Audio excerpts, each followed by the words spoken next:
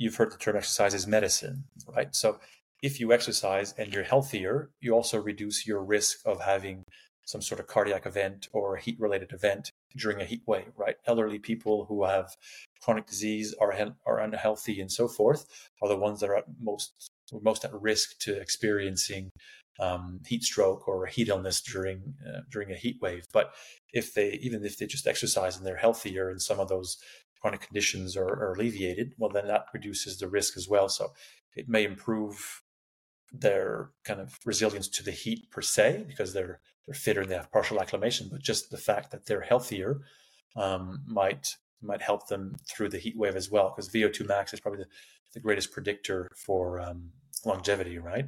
So, the fitter you are, has more bang for your buck. You're better able to tolerate the heat, but you're also healthier.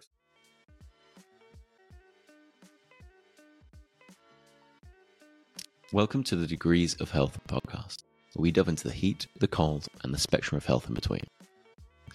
We had an awesome conversation with Julien Périard. Julien is the acting director at the University of Canberra's Research Institute for Sport and Exercise, where he leads the environmental physiology theme. We discussed how the human body changes and adapts to the heat, specifically during exercise, how our bodies work to cool themselves down in the heat, the effects of pre-cooling before exercise on performance, and all the different mechanisms at play and what happens to our body in the heat. The strongest will is the will that knows how to bend. This is consistent with the larger theme of how the human body adapts to the cold and the heat and what we can learn from that. I really hope you enjoy the conversation and learn as much as I did. Julien's a fascinating guy and I'm sure you'll learn loads. With that, here is our conversation with Julien Périard. Awesome. Well, look, Julien, thanks so much for doing this. Really appreciate you coming on. My pleasure. Glad to be here. Looking forward to talking about heat stress. Yes, love heat stress. It was a love-hate relationship thing, I guess. I used to live in Singapore and do a lot of competitive CrossFit. And I was convinced that just being out there in the heat, 100% humidity, a run out in that heat feels completely different to a run back home in the UK here. I mean, I'm sure it does. Yes. It really does. But I mean, you've spent a lot of time in exercising in heat as an athlete yourself and in your journey. I mean, I'd love to understand more about your journey from sort of athlete to then working at the intersection between heat and performance. Yeah, sure. Well, athlete. Yeah, I guess I did compete as a triathlete for Canada. Wasn't very good. I mean, I was all right, but wasn't going to the Olympics or anything. I didn't do World Cups and Continental Cups. So I raced in a few hot places. I raced in Hawaii and Puerto Rico. That was an interesting one. That was very hot down there.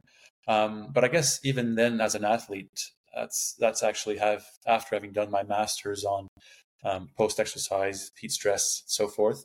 The heat wasn't really on my radar as an athlete. I was just kind of training and really never thought about heat acclimation and kind of mitigation strategies for heat. So it's really towards the end, actually. And then when I was thinking about PhDs, that I really kind of fell into heat and performance and thought about it even more. So it's kind of weird, actually, because I did my master's in that. And then when I was an athlete, I was just thinking, train.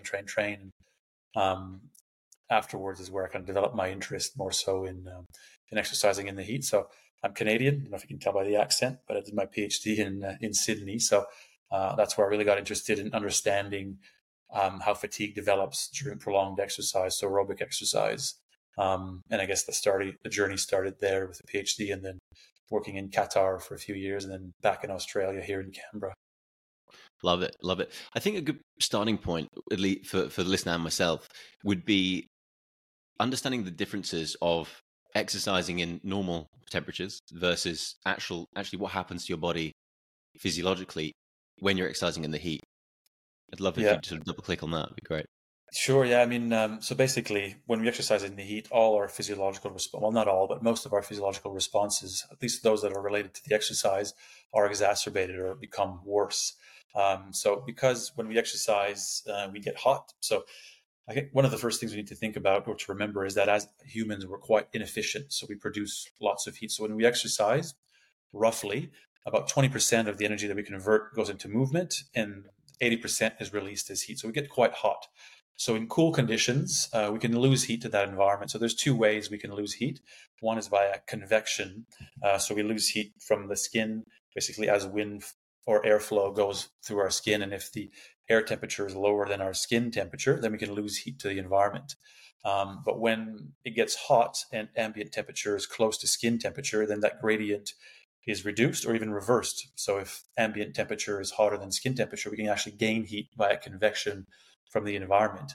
And the only other way we can lose heat is by the evaporation of sweat. So in cooler conditions, sweat and convection, so evaporation of sweat and convection are our two pathways for heat loss. But when it's hot, evaporation of sweat is the only way we lose heat. So those beads of sweat that form on our skin, they need to evaporate. So if they don't evaporate, we're only getting dehydrated essentially, and we're getting going to exacerbate our responses. So one of the other things as well is we increase our skin blood flow to lose heat via convection. So whether it's hot or not, we still increase our skin blood flow. So that kind of also exacerbates the cardiovascular response, because we need to send blood not only to the working muscles, but to the periphery to lose heat.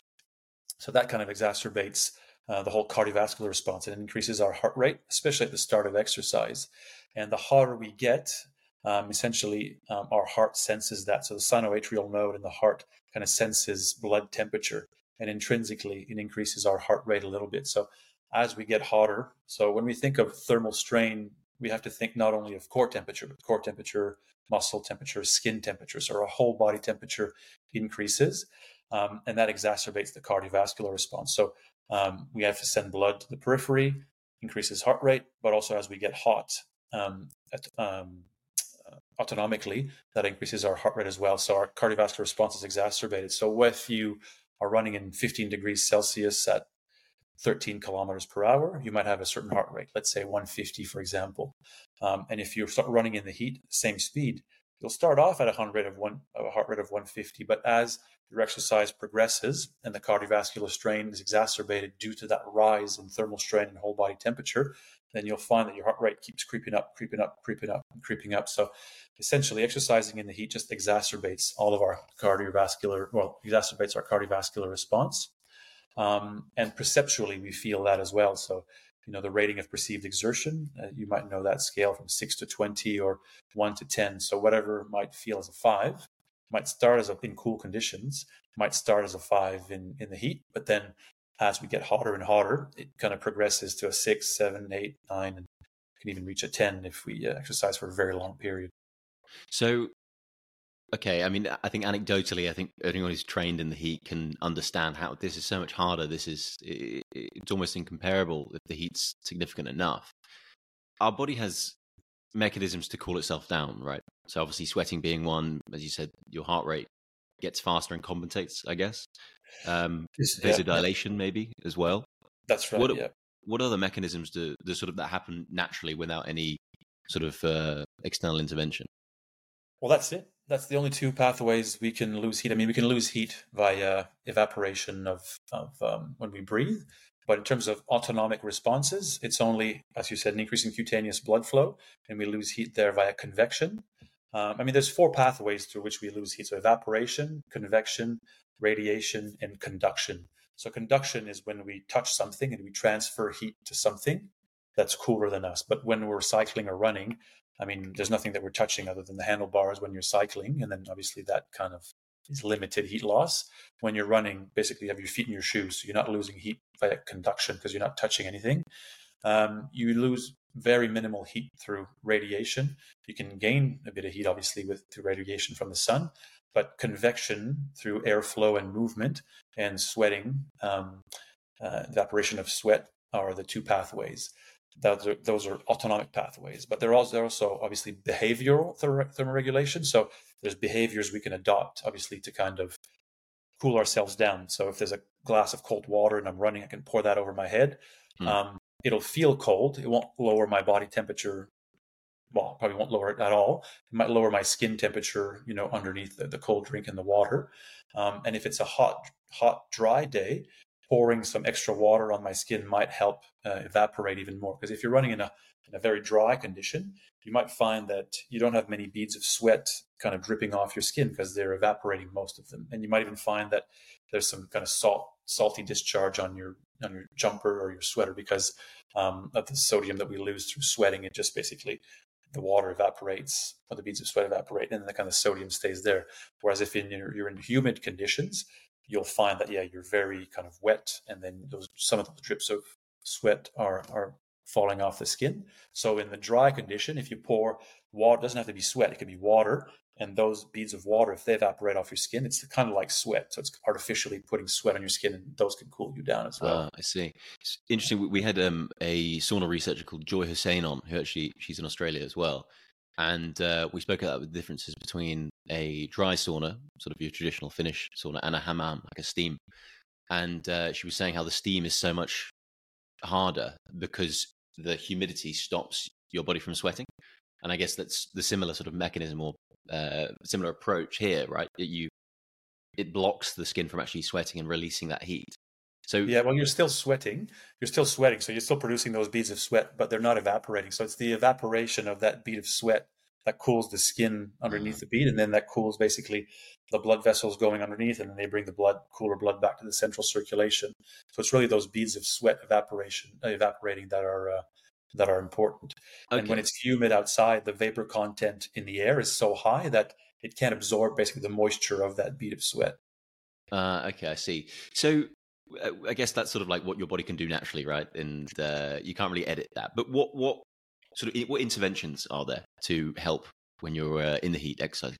Yeah, well, there's a host of interventions, I guess, and there's different levels, and there's some that are more acute, and some that are more chronic. So acutely, I guess one of the things that we've been talking about now is sweating, and sweating again can lead to dehydration. So ensuring that you're properly hydrated before exercise and try to replenish those water losses during exercise is probably up that list of one of the things that are important that you want to do, because research has shown that if you get dehydrated, the more dehydrated you get, you affect the skin blood flow response. The cutaneous vasodilation is reduced, so therefore that convective heat loss is reduced, and you might also even reduce your sweating response. So you're reducing the amount of sweat that you can produce, and therefore evaporate and cool you down. So if you really get dehydrated to a significant level, 5, 6, 7, 8% of your body mass loss, then that can compromise your autonomic thermoregulation. So being well hydrated beforehand, during, so that has led to things like hyperhydration. So that means drinking lots of fluids before competition, and you can drink those fluids with like glycerol or sodium, so some sort of agent that helps conserve water. Because if you just drink lots of water, you'll just create more urine, so you'll have to go pee quite a lot before your competition. You'll have a bit of an increase maybe in body water content, but less so than when you combine that water with an osmotic agent that helps kind of retain that water. So hyperhydration is one. And then another one is kind of planning your hydration strategy during competition, which is an area of research that's quite contentious, I would say. So some people suggest that you drink to thirst. So however thirsty you are, you just drink. Others suggest that you have a plan for drinking based on the competition that you'll be doing or the event that you'll be doing. And I'm probably kind of in the middle of that. And it's more of it depends question, So if you're going to be running for half an hour or cycling for half an hour, the chances of getting massively dehydrated are pretty small, right? You're not going to lose 5% of your body mass in half an hour. So you can probably drink to thirst. But if you're doing a 3-hour marathon or a 3-hour long bike ride and it's hot, especially hot, then it's probably important to understand what your sweat rate is, how much you can replenish. Because again, you can probably replenish much more on the bike than you can on the run. Obviously running, there's more impact, a lot more kind of water sloshing around the stomach. So understanding the event that you're doing, the length, the environment that you'll be doing it, and there's also the type of exercise that you'll be doing. Okay, nice. I just want to go back quickly, just double click on something you said, which is the osmotic agent. And I mean, correct me if I'm wrong, but like a general principle, water follows salt in the body, right? Yeah. So when you were talking about like actually ensuring adequate hydration as opposed to just getting loads of water in and flushing it out, if you had an osmotic agent, which I'd love to actually double click on, like what the difference, what is that, electrolyte or is that? It can be an electrolyte, but it's sodium or glycerol are the ones, and potassium. But the ones that have been investigated a bit more are sodium and glycerol. So glycerol was actually on the banned list for WADA up until a few years ago, because it helped retain water. So, for urine tests and things like that, or even for blood tests with a biological passport, there was some suggestion or ideas potentially that if you use that and you retain more water, you could maybe hide something, or if you're taking some sort of supplement that's illegal. But now it's been taken off. So research has kind of gone back into glycerol to see how much it helps in terms of retaining water. So that's one. And sodium as well. So sodium obviously helps with retaining water because of the osmotic pressure. So if you increase your sodium, I guess, levels in your blood, then you'll retain a bit more water as well. Okay, right. So I think often people jump to these electrolyte supplements when actually a bit of table salt is just as effective, right, with sodium. Yeah, you probably have to go with a bit of trial and error to determine what is, and there's some kind of charts out there, because you don't want to take too much salt either, or else it's not going to be good. But yeah, there's some things to work out there. The other thing as well is, you need to determine how much sodium you lose during exercise, because some people lose more than others. So that could factor into how much you take and how much fluids you take before exercise. I'm pleased you brought that up. I used to play sort of reasonably serious rugby, and the club I was attached to had two sort of principles, which is hydration doesn't start on the day; it starts sort of 48 hours before. And then in the club, all next to the urinals, they had a hydration chart, which is just while you're having a pee, you can see how clear your pee is, and it told you if you're hydrated or not. Is that accurate? I was always like, really? I don't know if this is true. Is that a good measure, the sort of visible color of your urine, to see if you are adequately Yes and hydrated? no. So if it's the first morning urine, then probably, because that urine is concentrated and you haven't peed all night and you haven't drank just before you've urinated. So that's probably not a bad indication. It's the same thing with the urine specific gravity, which is another test. You can look at the specific gravity of urine. So the kind of like the osmolytes in urine, for example. If it's the first morning void, that's probably relatively accurate. But as we were saying before, if you're trying to hyperhydrate and you drink quite a lot, so if you drink 3-4 liters in an hour, then you're going to have to urinate and you're going to pee quite a lot of water. And then you might have actually quite a clear urine, but that water might not yet have been absorbed into the body. So your plasma osmolality, I guess the concentration of fluid relative to osmols or sodium in your blood, might still show that you're still dehydrated, for example. So if it's the first thing in the morning, not too bad, but if it's in the afternoon after you've drank a lot, well, then your urine's going to be clear, but you might not necessarily be well hydrated. Okay, so going into any form of heat, we should make sure we're adequately hydrated, have some adequate electrolytes, or I forget the word again, osmolytic? Osmolytes, yeah. In your pre-hydration strategy, and then even during as well. Like if you're, if you're prone to have high concentrations of electrolytes in your sweat, then you want to kind of supplement during as well. Yeah. Okay, nice. So it's quite interesting to understand why. I know we double clicked on it, which is, in my understanding, I'm sort of more for help with a bit of repetition, Julien. A bit slower, but it's if you aren't adequately hydrated, it affects how you can vasodilate during the heat, which then affects how your body can cool itself down. That's right. Yeah. Well, Okay. so yes, that's right. So it can affect how much you can vasodilate and then lose heat via convection. It can affect how much you can sweat. So those beads of sweat, you're producing less of them. So you're also losing less heat, but it also exacerbates the cardiovascular response as well. So if you're losing a lot of sweat, then your blood volume is reduced.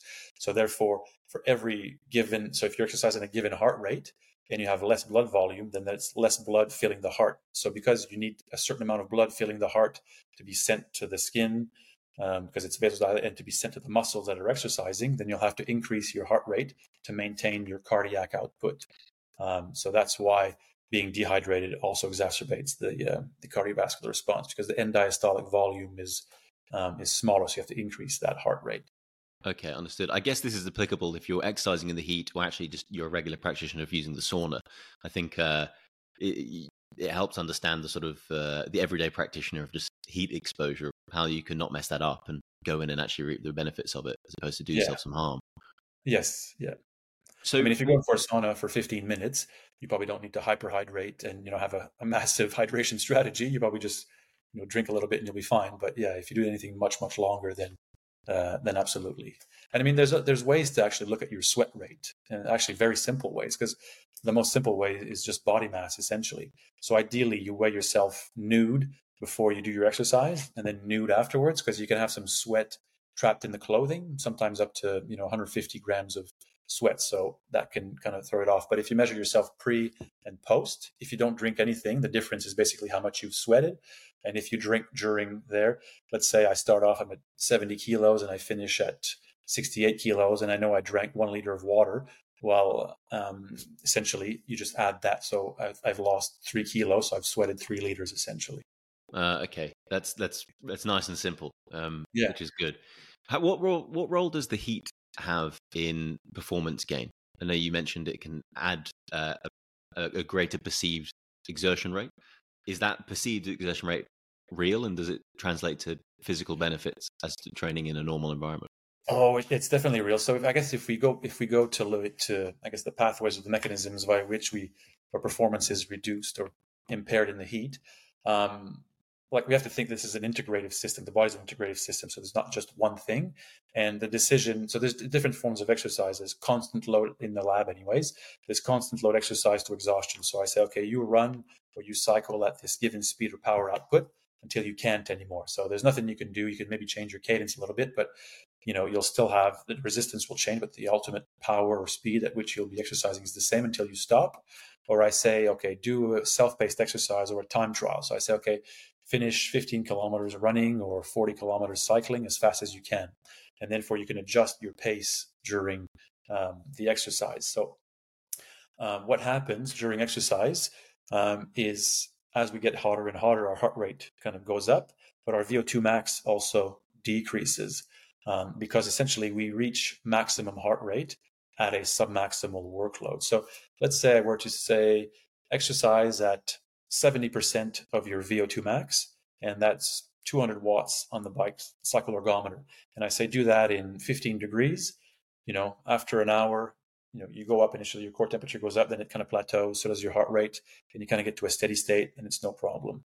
But if I say go and do that in 40 degrees and 40% relative humidity, well, the first 5-10 minutes, you probably be at the same heart rate as you are in cool conditions, but eventually you'll see your core temperature kind of keep rising, and in conjunction with that, you'll see a rise in heart rate, basically.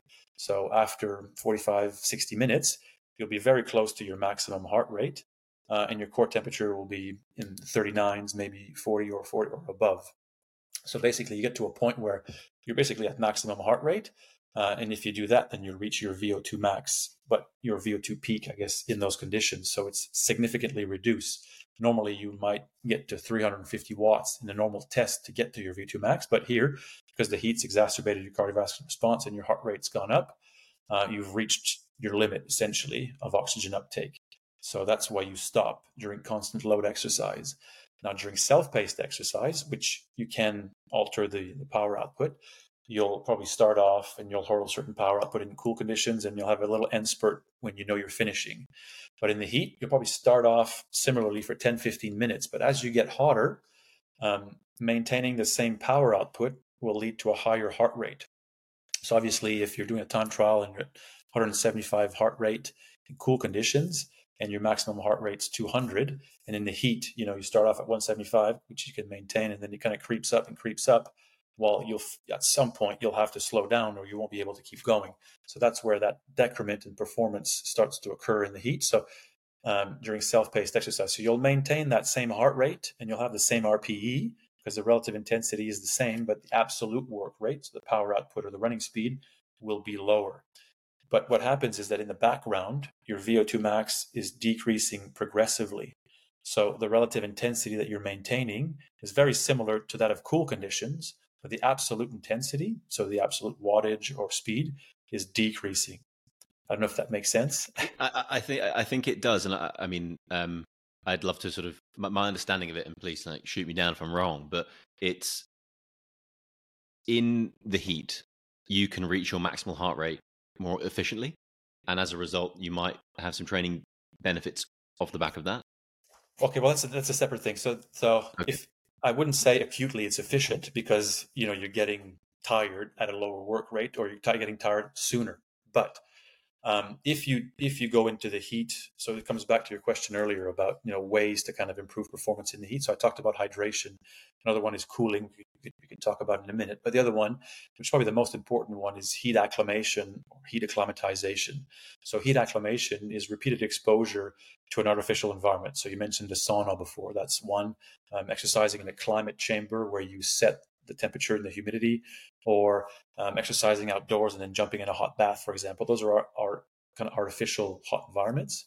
So that's heat acclimation. And heat acclimatization is getting used to a hot environment. And we have seasonal heat acclimatization, maybe not in the UK because it doesn't get too hot, No. but in Australia, for example, it gets hot in the summer. So, when the summer arrives, you're not well acclimatized. By the end of summer, if you exercise, on a regular basis every week outside, you acclimatize to the heat.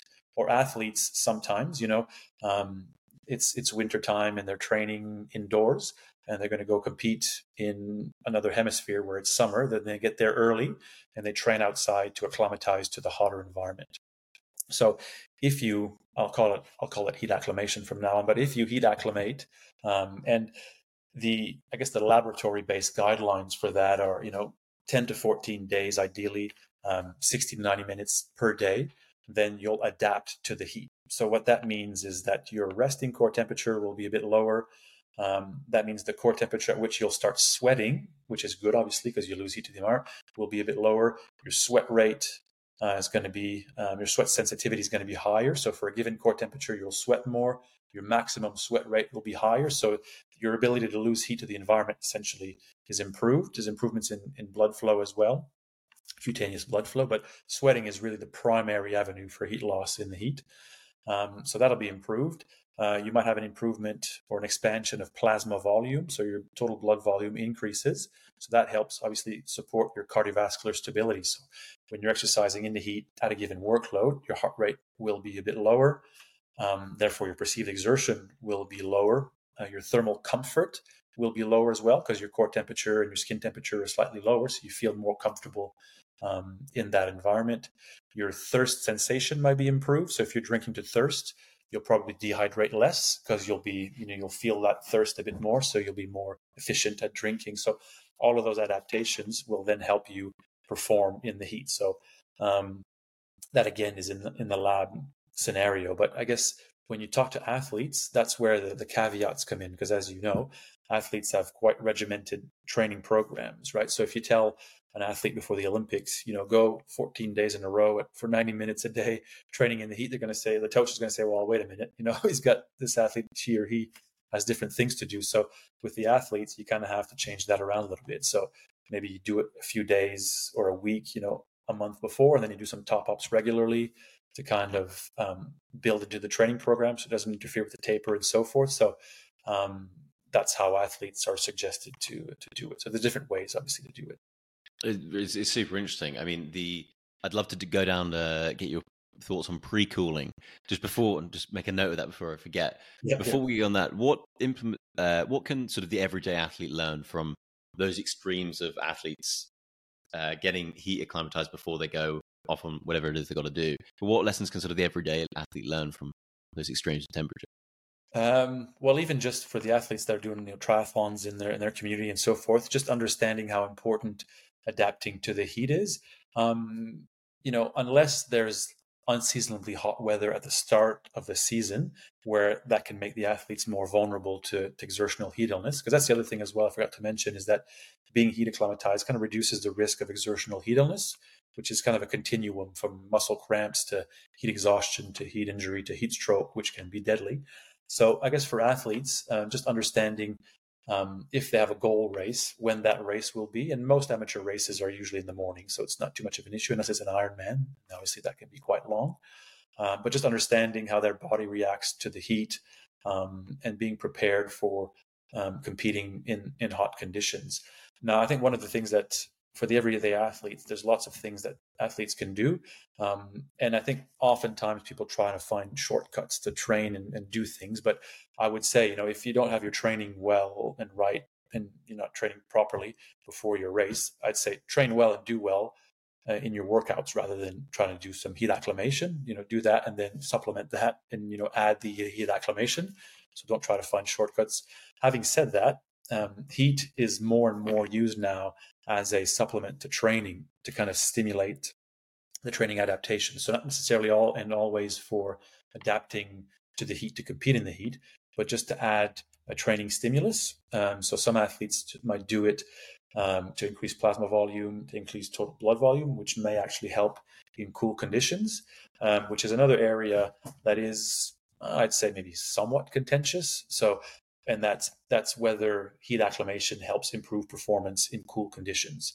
And the verdict on that is that it's certainly not detrimental. So you're not going to impair your performance in cool conditions, and you might actually improve it. So there's more and more research now showing that if you're heat acclimated, it actually can help performance in cooler conditions because That's of all. Massive. Yeah. Do you think that literature, I mean, obviously it needs more studying, but over the next sort of 5-10 years, do you think that would, which way do you think that would go? Do you think it's going to prove that correct, where it does help in cooler conditions, or do you think it would just be a fringe benefit at the best? Oh, that's a good question. I'm not too sure, and it's kind of it depends. It might also depend on like the athletes or the level of athletes that's tested and on which heat acclimation is conducted. Because one of the things with heat acclimation, as you can imagine, like running a 14-day heat acclimation trial with pre and post testing, that's a month basically, right? So it's very difficult to run heat acclimation studies, and the difficult thing with there is having a control group, right? So seeing if it's a training effect or if it's actually the heat acclimation. Because if you take people and you say, oh, these university students, they fit the criteria for inclusion, and then you start training them a lot, and they don't train 10, 14 days in a row on a regular basis, and they do that, they have a bit of time to recover, then you do some post-testing. Well, there's probably a mix of heat adaptations, but also a training effect there. So you'd have to have a really good control group to identify, how much of the heat acclimation protocol you're doing is beneficial in terms of heat exposure or beneficial in terms of how much you've just trained more than you normally train. And that kind of again comes back down to who the population that's being, I guess, tested is. Definitely. I think in my own anecdotal research, or not research, just being an idiot. And I used to swing a kettlebell in the sauna, and because there was one study, and I sort of took a bit too literally, which is if you were to exercise and then follow up in the sauna, you reap more aerobic gains than if you weren't to have a sauna after. And I thought, okay, great, I'm just going to work out in the sauna sometimes. And whether it did physiologically actually boost my fitness, or I was just working out more, whatever it was, I think mentally it was a lot harder doing those swings or burpees in a sauna than it was outside of it. So the benefit might just be your sort of mental threshold, what you can endure. And then when you get back to cooler conditions, it's hard, but it's not as hard. So again, I mean, the sort of psychological variables you can never test for may actually be quite potent, right? So that placebo effect. But I mean, even if it's a placebo effect and it has an effect and improves your performance, well, if it improves performance, it's beneficial, I guess, right? Yeah, for sure. I mean, especially you go to the sort of the 1%ers of elite athletes, all the edge they can get. There's this a researcher called Eric Lee, who hopefully is coming on the podcast. We've been in touch with him.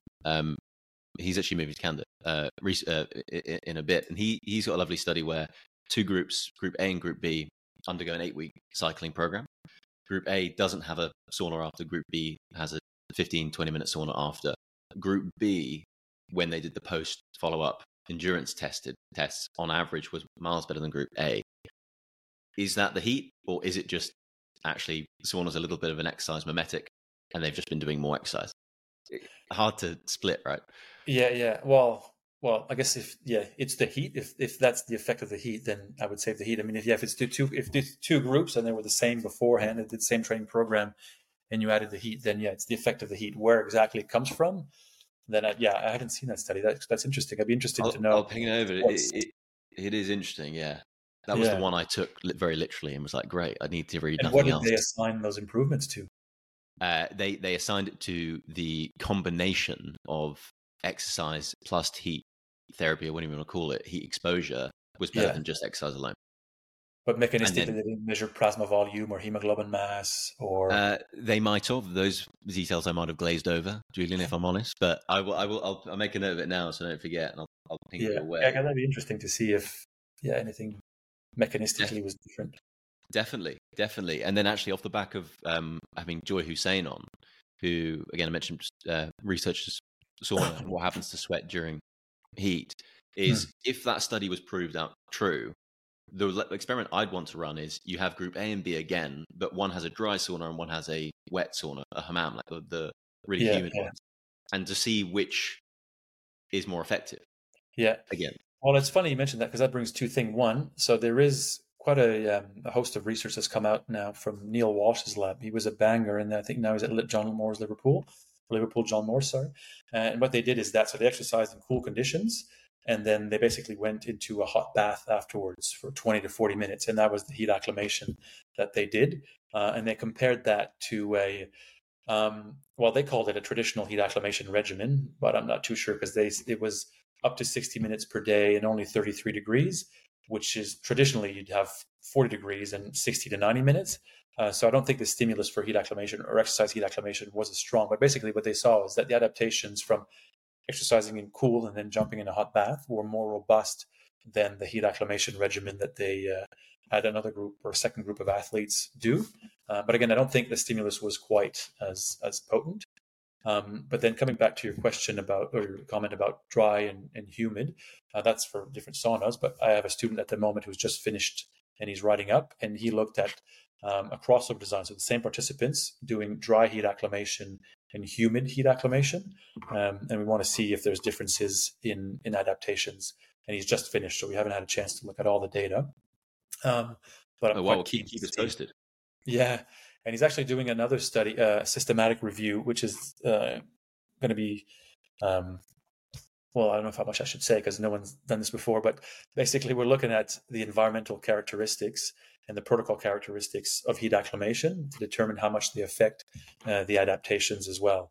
And that's, yeah, so ambient temperature, kind of humidity, duration of exposures, and the length of the protocols themselves. So that should be coming out as well. So hopefully in the next 6 months, those papers will be coming out. Okay, brilliant. Well, we can have another discussion on that, or maybe a round two. Sure. It's interesting. I mean, it's in a world where people are looking for an edge everywhere, and your everyday athlete is more like the professional athlete than ever before. With a whoop Yeah. and testing their sleep and always looking for an edge. What role does pre-cooling have on, I guess, your body temperature as you exercise? Hmm. Well, like I mentioned before, as I said, as humans, we're quite inefficient. We produce lots of heat, essentially, right? So if you pre-cool your body, what you're doing is you're allowing more heat storage capacity. So you allow your body to kind of store more heat before you get to a certain core temperature. So there's different ways of cooling. So there's internal cooling and external cooling. So internal cooling is basically drinking cold water or a slushy. So it goes inside, internal, and cools you down from the inside, whereas external cooling is obviously anything that's applied externally. So those are your cooling vests or ice vests, or kind of more evaporative vests that I don't think work very well, or basically going into putting cold towels or jumping in a cold bath and so forth. So there's different ways to pre-cool, and there's different levels of effectiveness as well for all those different methods. So the most effective method is jumping into a cold bath. That'll cool you down significantly, but there's a problem with that, right? And with athletes, they always warm up before exercise. So you need to warm up to get, depending on the exercise that you're doing, but you need to get your muscles up to a certain temperature to be optimally ready to kind of perform, to be ready to perform optimally. So if you warm up and then you go into a cold bath and then you vasoconstrict and the muscle temperature goes down and core temperature goes down, then you kind of go back out and you start your exercise. Well, you might not be in an ideal physiological state from a muscle perspective to exercise. So there's a compromise there. So you want to cool down a little bit, but not too much. Ideally, not the exercising muscles too much. So jumping into a cold bath, it can't be too cold and it can't be too long either. So you have to find that kind of happy medium. And then there's you can take an esky, for example, or a cooler, put some cold water in there with ice, take some towels, put them in there, wring them out, put them on your legs and across your shoulders, kind of cool you down. Then that cools your skin and kind of cools you down a little bit. If you do that, you kind of need to change the towels over, every 2-3 minutes because they kind of warm up. So logistically, you kind of need someone to help you to do that. And if you do that for an hour, in combination with drinking a lot of cold ice, you might be able to lower your core temperature by 0.2, 0.3 degrees, which isn't much. And that's probably the best you can do. And then if you warm up, sometimes after you warm up, you'll see that you're basically back to your normal core temperature. But having said that, if you're 0.3 degrees lower than you would be if you had normally warmed up and gotten to a higher core temperature, then you're actually starting in a bit of a better position. So it So would that's the maybe idea prolong. of pre-cooling. Sorry? It would maybe prolong that inevitable rise in temperature. That That's right. maybe Yeah. ward it Yeah. off a little bit further. Okay, interesting. There's another study I'll send you, which is a really fringe study out of Japan in 1991, which showed that if you pre-cool before exercise, what actually follows is luteinizing hormone, which is Okay. really weird. But apparently, it's just one study, right? But Yeah. anecdotally, actually in my blood work as well, that's been consistent. If you pre-cool before exercise, as opposed to the inverse of Yeah. having a cold plunge after, Yeah. Yeah. which actually suppresses luteinizing hormone. The inverse actually raises Interesting. it. Okay. Again, one study and just a few anecdotal bit of blood work, but Yeah. it's interesting how these mechanisms, they never merely do one thing, right? They affect the That's right. body in That's loads right. of different Everything is ways. integrative. Yeah. Yeah. There's nothing ever in isolation. That's for sure. No, no, not at all. So, where do you see this literature going, and like, what do you hope to learn from the heat with regards to exercise performance, and what does the next 10 years look like in the research, in Well, your opinion? it's a good question. Very And good actually, question. sorry, on that, I know you can't know things for sure, but what would you hope to find? What would you really want to know? Well, I know some of the things that we are doing, for example. So what we're trying to do is we're trying to, I guess, tailor and understand how we can kind of tailor heat adaptations or heat acclimation to athletes. So understanding each individual athlete's response.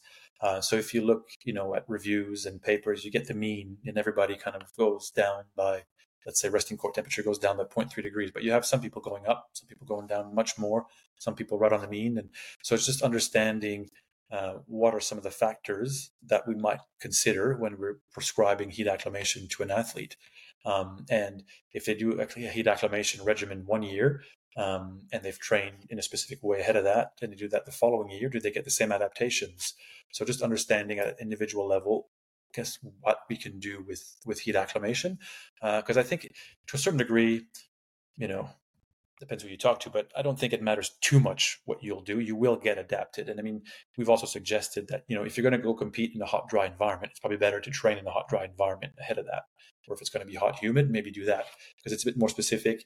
Even if the adaptations are slightly different or not, maybe you'll get more of a, like I mentioned before, more a psychological appreciation of what that feels like, and it'll feel easier. But I mean, if you're exposed to the heat, whether it's exercising in cool conditions, jumping in a bath or a sauna, or exercising to reach a certain core temperature and stay there, or exercise and reach a certain heart rate and stay there, or exercise at home with a couple of heaters on you or extra clothing. If you get hot, you will kind of adapt. And there's different levels to that, obviously. But understanding maybe at the individual level why some people have a greater expansion of plasma volume than others, or what is required for one athlete compared to the other, is kind of what we'd like to do. And also understanding what type of heat acclimation is ideal for the athlete. Because, like I mentioned before, from an evidence-based perspective, it's 10 to 14 days, 60 to 90 minutes, 40 degrees, 40% humidity. You do that, well, okay, that's fine. You'll get adapted with that. But again, for the elite athlete, they can't just do 14 days at 90 minutes in a hot room 4 days before an Olympic event. You have to kind of tailor that. And so what that looks like is it multiple heat acclimations during a season, and then top ups to maintain those adaptations. And then, when you taper, you just do 2 or 3 in that last week and you're fine. Or do you do a bit of heat exposure and arrive to competition 2 weeks in advance so you get used to the environment there? So just kind of understanding how we can tailor that to elite athletes is probably one of the things I'd like to explore. And the other one is also, given this is, I guess, more of a public health perspective, but given climate change and ambient temperatures kind of getting higher and more frequent and severe heat waves, understanding the role of physical activity and climatization, throughout the summer, how that can help kind of build our resilience to those heat waves and kind of a warming world to a certain degree. How do you know if you're heat adapted? I imagine it's a spectrum and you can't really ever fully, it's not binary, but Yeah. how do you know? Very good question. I mean, so if you don't test anything, like you don't test yourself, for example, it's hard to know. Like, I mean, if you spend a lot of time outside and it's hot, obviously you'll feel better, and you can look at your metrics. If let's say you have a standard running loop or cycling loop that you do, and you go out and it's roughly similar conditions at the start of summer at some point because it's a bit hotter than it should be, and then towards mid-summer, and then it's similar conditions, but and you've been training similarly, you haven't changed your training patterns, but you notice your heart rate's lower and you're feeling better. Well, then obviously that's kind of a sign that you're acclimatized. So that's one of the things we're trying to do with elite athletes as well, because a lot of them do heat acclimation before going to compete in the heat. But what we're trying to encourage them to do is kind of a standardized heat response test before and after their heat acclimation regimens. So just exercise, 45 minutes, 60 minutes at a given speed or work rate. Look at your heart rate every 5-10 minutes, your RPE, measure your sweat rate pre and post. If you measure core temperature, even better. But there's different kind of physiological responses that you can measure in a standardized test, in ideally standardized environmental conditions, so that you can obviously compare, that you can objectively see if you're acclimatized or acclimated or not. Other than that, it's just going by feel, I guess. Mm. With the we Eloise and I went to Finland in November. It was -13. It was like super cold, but we were in a sauna more than we ever had been. Off the back of that trip, considering we had a sauna every day while we were there, so it was like 5-6 days. Although the sort of average temperature when we're outside the sauna was really, really cold, would that intermittent heat exposure lead to being heat adapted when you go to sort of a slightly more hotter climate, or does it need to be regular exposure? Yeah, good question. I mean, there's such a thing as partial heat acclimation, right? So, like I mentioned before, 10 to 14 days is ideal. But, at one point, people were looking at 5 to 7 day regimens, because not everybody can do 10 to 14 days. So you do, and most of the adaptations, to be fair, 75 to 80% develop in probably the first week of heat acclimation. So, develop quite quickly, and then they kind of get optimized if you go 15, 20 days, for example. So in the first few days, you do get some pretty good adaptations. I don't know how long you were in the sauna, but if you're in there, 5 days, 5 minutes per day, probably not. But, 15, 20 minutes per day, you're probably starting to adapt a little bit. Whether you'd be able to measure something physiologically that's substantial is another kind of question. But you're probably kind of starting to develop some adaptations. I mean, even regular exercise in cool conditions provides some measure of acclimation or partial acclimation, because again, when we exercise, we produce lots of heat and we're sweating. And I guess the main thing to remember is, like, to get acclimatized to the heat or acclimated to the heat, you need to increase your core temperature, and it needs to stay elevated for a while. You need to be sweating, obviously, to stimulate that, and you need to increase your skin temperature and your, I guess, skin blood flow. So if your core temperature, skin temperature are elevated and you're sweating for a certain amount of time, then you'll start inducing those adaptations to the heat. Right. Okay, that makes sense. The I mean, you speak about global warming and climate change. What strategies for people to get more heat acclimated? I guess the sauna would play a big role in that, or could play a big role in that. Yeah. And From that's like a public that's a health point very of view. interesting question as well, because one of the things we're trying to think about is what are sustainable solutions that people can do in their home. Because I could easily tell someone, well, there's a heat wave coming next week, because usually you can kind of see when these are coming at least a few days in advance. I could say, well, go into your bath, put 40-degree water in there, and sit in there for 20 to 40 minutes for 5 days straight. Well, okay, maybe that's doable, but practically, as soon as you get the water to 40 degrees and you sit in the bath, in a few minutes, it'll start going down to 38, 37, which is your temperature. So you'll need to drain some water, heat it back up. So logistically, it gets a bit more difficult. The other thing with that as well is, if you're sitting in a hot bath for a while, a lot of the blood goes to your legs. So if you stand up too quickly, you can have orthostatic intolerance, or you can be hypotensive and kind of fall in your bathroom, hit your head. If you're by yourself, a bit dangerous. So you need to be a bit careful. So there's kind of, from a passive heating perspective, there's those solutions are kind of trying to be developed. But understanding how people I guess maybe just being more active, exercising, exposing yourself to outdoor climates, not in a heat wave, but throughout summer, kind of taking walks and being active. Maybe you get some of those partial adaptations that might help you if it's hotter. I think it's a really interesting lens to look at exercise through. And actually, as we said, more and more people these days are taking more agency over their health and their own physical activity, and actually have ever stopped to look at their own temperature through the lens of exercise. Yeah. It's super interesting. Well, even exercise is an interesting one, right? Because I mean, you've heard the term exercise is medicine, right? So if you exercise and you're healthier, you also reduce your risk of having some sort of cardiac event or a heat related event during a heat wave, right? Elderly people who have chronic disease are unhealthy and so forth are the ones that are most at risk to experiencing heat stroke or heat illness during a heat wave. But even if they just exercise and they're healthier and some of those chronic conditions are alleviated, well, then that reduces the risk as well. So it may improve their kind of resilience to the heat per se because they're fitter and they have partial acclimation, but just the fact that they're healthier might help them through the heat wave as well, because VO2 max is probably the greatest predictor for longevity, right? So the fitter you are, kind of has kind of more bang for your buck. You're better able to tolerate the heat, but you're also healthier, so you need less to tolerate the heat, if that makes sense. Yes, it does. It's less of a severe stress. I'd be super interested to hear if there's any research out there on exercising in the heat, which I've learned today would lead to greater vasodilation.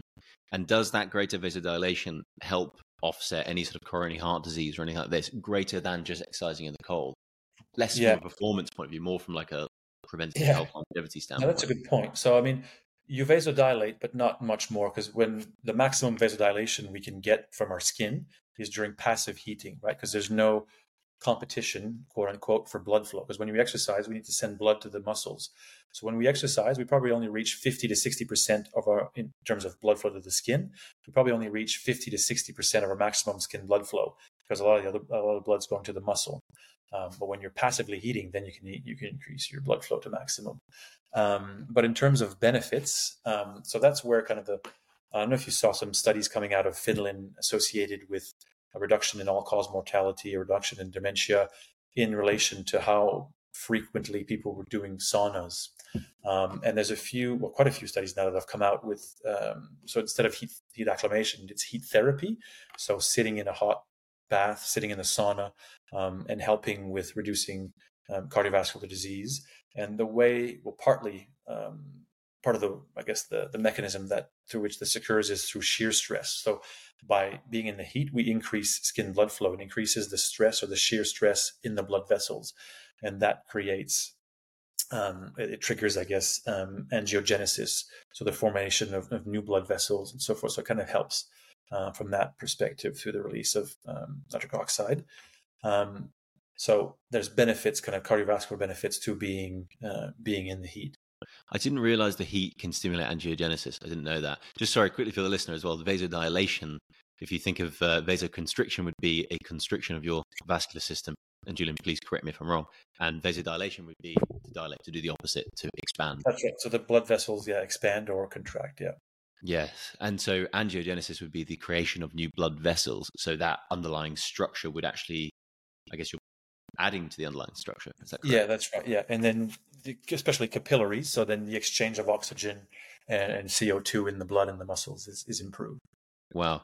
Yeah. I mean, I'm fascinated by the heat and all the sort of, Eloise and I are talking a lot about at the moment, like what in the next 10 years, what's not going to change there's going to be more research going into the heat and a greater understanding of how it can affect our body, in a sauna where BDNF goes up and what potential cognitive impacts that has, or heat shock proteins that, make, what was it? Yeast cells or mice? No, not yeast, not mice. It was, I think it was pneumatoid worms or something live longer when they're injected with heat shock proteins, which get elevated in the sauna. All these very early research, but nonetheless, directionally. Well, even with pardon the interruption, but even with heat acclimation, your basal level of heat shock protein kind of increases, so your body's in more of a state to deal with the heat, and then the response is actually a bit dampened compared to the first acute heat stress. So there is an effect of the heat shock proteins. Super interesting. And I mean, I think when I say we're reasonably early with all this research at the moment, and it's only going to get more and more, I guess, insightful. As you said, if you do it sensibly, the downside, it's not going to harm your performance, right? That's right. And actually, you could be positioning yourself for benefits we don't quite know about yet. Yeah. Having said that, I would caution people doing it by themselves in their home and so forth. You need to be careful not to get too hot, especially in the home. Sometimes it's difficult, right? If you're trying to cycle and you're closing the windows and you're having a heater on, well, it's not too bad. But I'd say just watch your heart rate, and because that's one of the ways, heart rate and core temperature are quite well linked. So if you're getting to a heart rate that's too high, maybe lower your heart rate and try to maintain a given heart rate. And you might find that you have to lower your work rate to maintain a given heart rate. And then don't worry about that, because that means your core temperature is probably increased and plateauing. Another one is sometimes people put extra clothing, or sometimes they put on paint suits, right, to limit evaporation of sweat. So you can't sweat, and basically you're creating an enclosed environment or encapsulated environment. You can get quite hot. So I would caution people just to be a bit careful, not to go too crazy. Yes, definitely. It is a stressor at the end of the day, right? Yes. What role does the heat have on glucose demand in the body? So it comes back to there's a few things. So heat kind of increases the release of epinephrine, and kind of drives a bit more of that use of carbohydrate. But it's like I was saying before as well, with the change in relative intensity. So even though, if you exercise in a given work rate in the heat and in cool conditions, you'll get to a steady state heart rate, core temperature in cool conditions, and that'll increase, like I was saying before, in relation to that VO2 max decreasing in the background. So as that's decreasing in the background, relative intensity increases. So if you measure your RER, so your respiratory exchange ratio, so when you're doing a VO2 max test, you're measuring the oxygen and CO2 coming in and out, and the RER is the relationship between those two, and it goes from 0.6 to about 1 and above 1, but basically from 0.6 to 1. So 0.6, you're using fats as fuel, and 1, you're using carbohydrates or glucose and glycogen as fuel. So you'll find that your RER increases as you're exercising in the heat, with relative intensity increasing. So you are using more glucose and, like I said, glycogen as a fuel source rather than fat. So it has to do with just being hot and the release of some hormones, but also the change in relative intensity. Okay, so going into those kind of events, I guess being aware of the sort of slightly increased glucose demand might be sensible. Yeah. Okay. Depending on how long you exercise for as well, right? Because if you're exercising for anything under an hour, then you probably don't need to pop 4 gels in that hour, for example. Yes. You do see some people in the gyms being quite liberal with the gels with the 40-minute workout, right? But yeah, I guess the elite athletes and the Ironmen and extreme endurance practitioners slightly more relevant. This has been super, super interesting, Julien. I mean, I've learned loads, and inevitably with these calls, when they're super interesting, we end them, and I have so many more questions. But one last question for you is, what surprised you most about studying the human body in the heat? Very good question. Probably how resilient the human body is, and even at how well it adapts to the heat. I've been a participant in probably most of the studies that I've done, and yeah, it's quite difficult. When you first do those sessions and you first do like the pre-testing, whether it's a heat response test at a given work rate or self-paced exercise. But by the end of it, you see, as someone who's done it, you feel so much better, and seeing other people do it as well, how well it actually works. So it's probably just reinforcing. I mean, we all know how resilient the human body is, but like when you measure it and you can see it, it's quite interesting. Sort of the ultimate human superpower, that, isn't it? It sort of distinguishes us from every other species. I mean, the ultimate adaptation machine.